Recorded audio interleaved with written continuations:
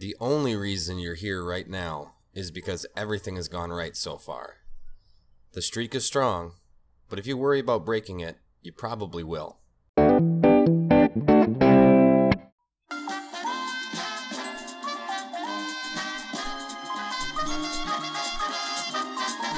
Welcome to Yelling at Birds. Matt here. Happy to have you with me. It's been about a week. It feels like it's been longer. Took a little break. I guess not really a break. It's been kind of about a week. Occasionally I'll do a couple. But glad to be back. I did notice, so I guess as part of my process, I don't really have a process. But I guess part of what I feel through the week as far as motivation to do this, it's interesting when I don't. When I normally I would be record on Wednesday or Sunday. I certainly had time on Sunday to do it. I just didn't. I don't know. I was tired. I was in a weird headspace, and I just didn't. And one thing I realized is that when I say that, I think early on I said this is kind of more for me. And I noticed that because when I feel like I had like thoughts and feelings about certain things just kind of like piling up in my head. And the act of doing this just kind of unleashes that. It gets it out. And it was easier when I had kind of I don't know if it was easier or harder. When I had the planned series, the 7 Deadly Sins, at least I had a schedule. So it kept me on a schedule. But though that schedule kind of kept me to, it kind of committed me to a certain content that maybe I wasn't feeling that day. So that's my next hurdle, is sticking to a schedule, and when I am, can I select a topic and then prepare for that topic and deliver that topic without without giving in to my whims and my energy that day and how I'm feeling and things like that. So that's next hurdle. So I did a few on Becoming Human episodes, and I think that I wanted this week to just kind of sit in this, sit without any material or anything written out ahead of time. I just kind of wanted to talk about a few things. And there's not really anything I really want to talk about. So this is just going to be kind of, I'm hoping to get to the point where we all have tons of discussions in our head. You know, some have constantly, you're running 2, 3, 4, 5, a million conversations in your head with yourself and thinking, especially those of you that like analyze and overanalyze situations. You seem to me like more analytical and more in your head, which is interesting because if you have been with me here from the start, you know, I kind of explained the situation that I'm in that led to me starting to do this. I had a recent, I guess it's been a year now, alcohol offense. So as part of my treatment for that alcohol offense, I'm going through basically a treatment program. And in that program, I have a portion of, why not? I don't know if I've ever really gone into depth on this. So as a part of that program, I have a portion where I'm wearing an ankle monitor, where I am, I'm on house arrest. I go to work and home, and then I have a portion of time every week to do grocery shopping, doctor appointments, haircut, things like that. So I have that. I also have a certain amount of hours that I need to get for just treatment hours. So there's groups, there's classes, anything that it's pretty much a science-based treatment program. So groups have to be obviously be measurable. Certain approved groups like Smart Recovery, it's an acronym for something. I can't tell you what it is now because I can't think because I don't know. I never thought to look it up. But it makes sense, Smart Recovery. But that is a backed program because it's backed by data.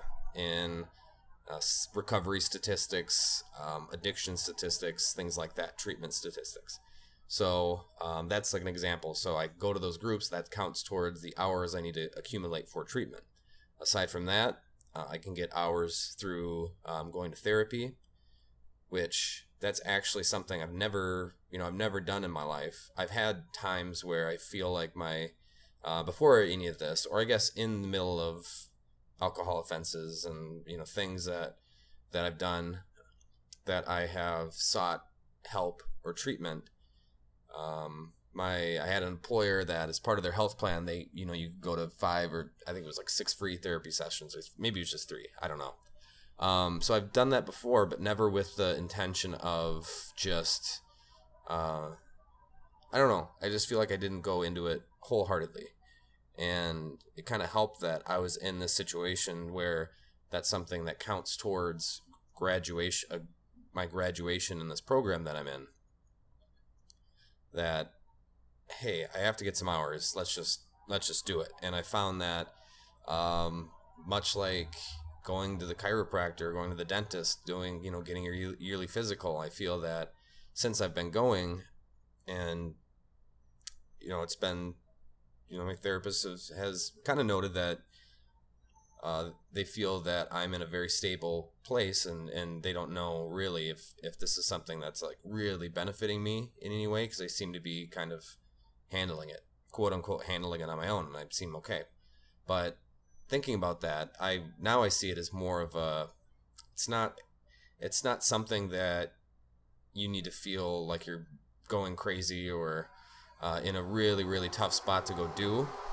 I truly feel it should be just on par with going to the chiropractor or getting health checkups, just routine maintenance.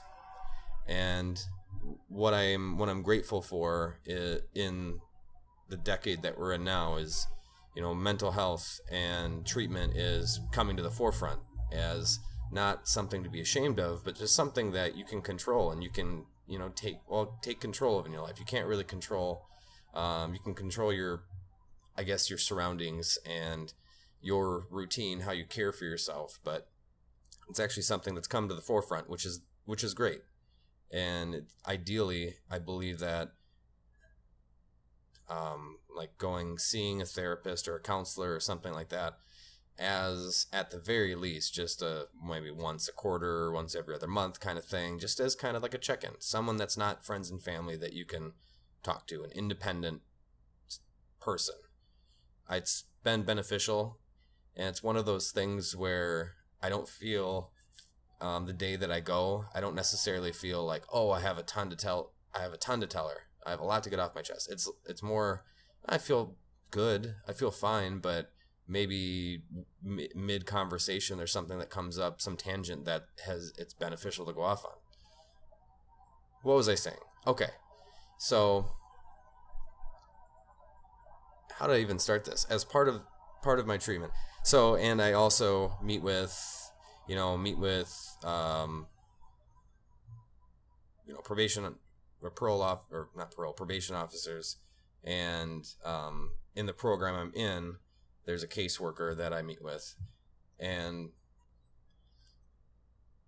so what was I getting at? Getting out of your head.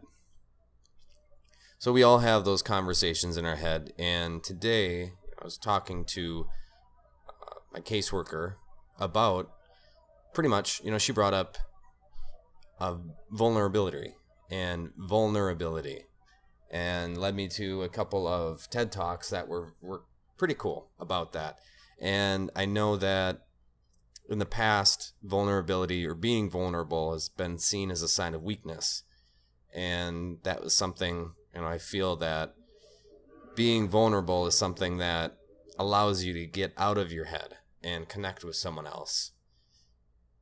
And why we're having all of these, or I guess maybe let's just talk about me, or maybe I'll just talk about me, because when I bring the we up, it's kind of assuming that everyone's going through the same thing or similar things, which I hope, when I'm talking here, I'm mainly kind of working through my own thing and hoping that there's something in it that connects, that you can connect with, and maybe something in it that you can benefit from me just trying to get my internal monologue out.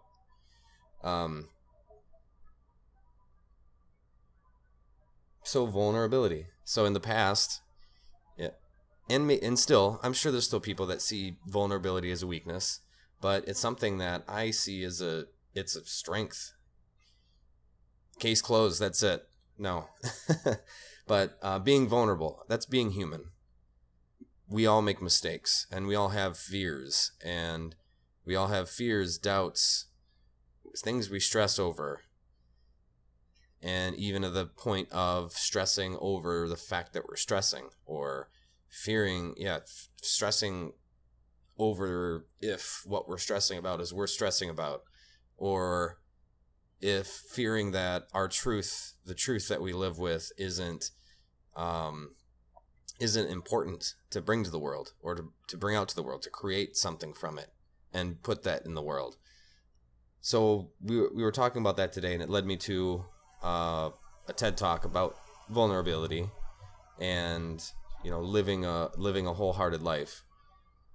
And there's really, you know, that's kind of the goal, living a wholehearted life. There's a lot of talk about following your passions, doing what sets you on fire. And it's all kind of wrapped in the same thing, because doing something you're passionate about, you're risking failing greatly. I mean, if you fail at something that you don't really give a shit about, if you fail at your day job, or let's say you just have a day job, you know, the pay's good, at least it doesn't suck. If you fail at that, you lose a paycheck, but it's not like your ego or yourself was attacked, because it's just something, well, hell, I was just doing it for the money. It just was there. But if you fail at your passion, that's a big time gut punch to the ego, because that's something that, you know, that like you fully feel 100% in line with. And so to pursue your passion in spite of that fear of failure is to be vulnerable and to put your vulnerability out in the world. There's also talk about shame, and she talked about shame being the fear. Oh, hell, I don't know. It's in my notebook back here. Fear of otherness, or fear of, let's see here. Fear of loss of connection is what I wrote. Shame, fear of loss of connection. And how, you know, men and women feel it the same way. We both feel shame, but it manifests in different ways between men and women, and between person and person. But her main, you know, she's going through is how to live a connected and full life, and doing things in spite of shame and in spite of your vulnerability is pretty much the only way through. I mean, it's a spark plug for love and creativity, empathy, everything. So that's something that I'm trying to provide here. Because it's a weird thing to say, even for friends and family that know me and have heard all of this stuff before from me, as far as like my current situation. I think this doesn't work. You know, maybe it would still be good for me if I got my thoughts out and never actually recorded this and never sent it to anybody for anybody else to listen to it. Sure, it would help for me, but that's not the goal. The goal is for somebody out there to maybe connect with something I'm saying, and hopefully it helps in some way. And that's never going to work unless I'm willing to be vulnerable here and willing to be imperfect. Which, holy shit, give me all of your imperfections. Because how boring is that? Are there any great stories out there in the world or movies about just perfection? There are that start out that way. Then it's about the the devious plot behind the perfect society, or the evil plan behind everything. There's never just a movie about start to finish, everything works out and everything's perfect and everyone's happy. Because as human beings, we're built for struggle, and we're built for, we're built to withstand suffering. And unless we see, and that common suffering is what brings us together and helps us relate to other people. And feeling that, and you're not going to live, unless you feel that, you're not going to live a full life, a wholehearted life, as this speaker mentioned. Her name is Brene Brown. All right, Brene Brown. So, you're not going to live a full life without being vulnerable or without being open to feeling suffering, because then you're not fully feeling. She also talked about, one thing that's important, I guess, in my life, and thinking about, what drew me to overindulging in alcohol and other things, other forms of simple pleasure and entertainment. And that had to be, we numb things. And that's, alcohol for me was an escape of some of those feelings of shame and regret and discomfort, being not happy with whatever job I had at the time, being feeling shame for not really pursuing what I'm passionate about. And to tell you the truth, this helps, but I'm still finding that. I'm still looking and searching. And maybe there is some fear of vulnerability in my search of my passion, because maybe I've already found it. I'm just too scared to fucking go after it. And I think that's pretty common too.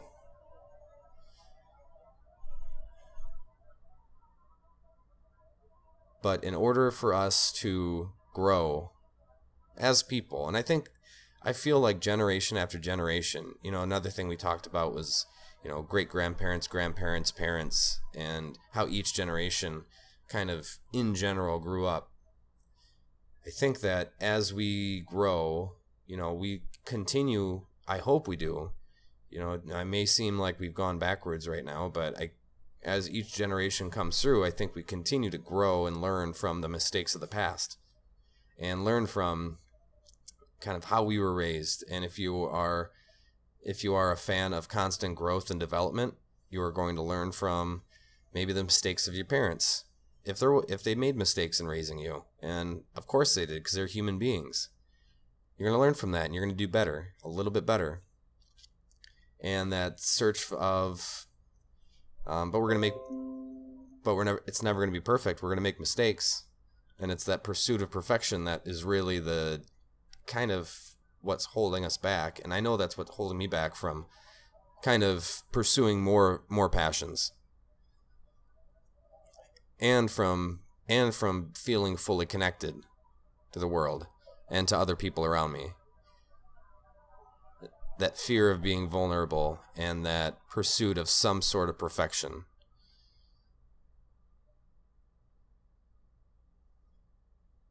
So that's where my brain just stops. My brain just stopped there. And it's easy to say, hey, just fucking knock it off. Stop being vulnerable, or stop being afraid of being vulnerable. It's something that you're not going to learn until you do it, really. And it just breeds more. You're going to feel more. It's going to feel weird. You're going to have vulnerability hangovers, shame hangovers. Those nights when, maybe you're having a few cocktails and you share a little bit too much, you open up, and I guarantee part of that hangover the next day, a little bit is due to those cocktails, but some of it's due to the fact that you just opened yourself up. And that's a raw and weird feeling. And ideally, I think as part of your growth, and part of my growth, is to get comfortable with that feeling. Be unashamed of being a human being. Because why did I just want to say idiot there? Be unashamed of being a human being, because guess fucking what, idiot? We all are. Nobody is perfect. That person you put on a pedestal is not perfect. And if someone has the appearance of perfection, look out. Not to say that there's, nobody can be, but I'd be highly suspicious of somebody that doesn't have any cracks or show any signs of failures. Plus, why would you want that anyway? Failure breeds many more stories, much better. Failure breeds better stories than success ever will. And those stick with you a lot longer. But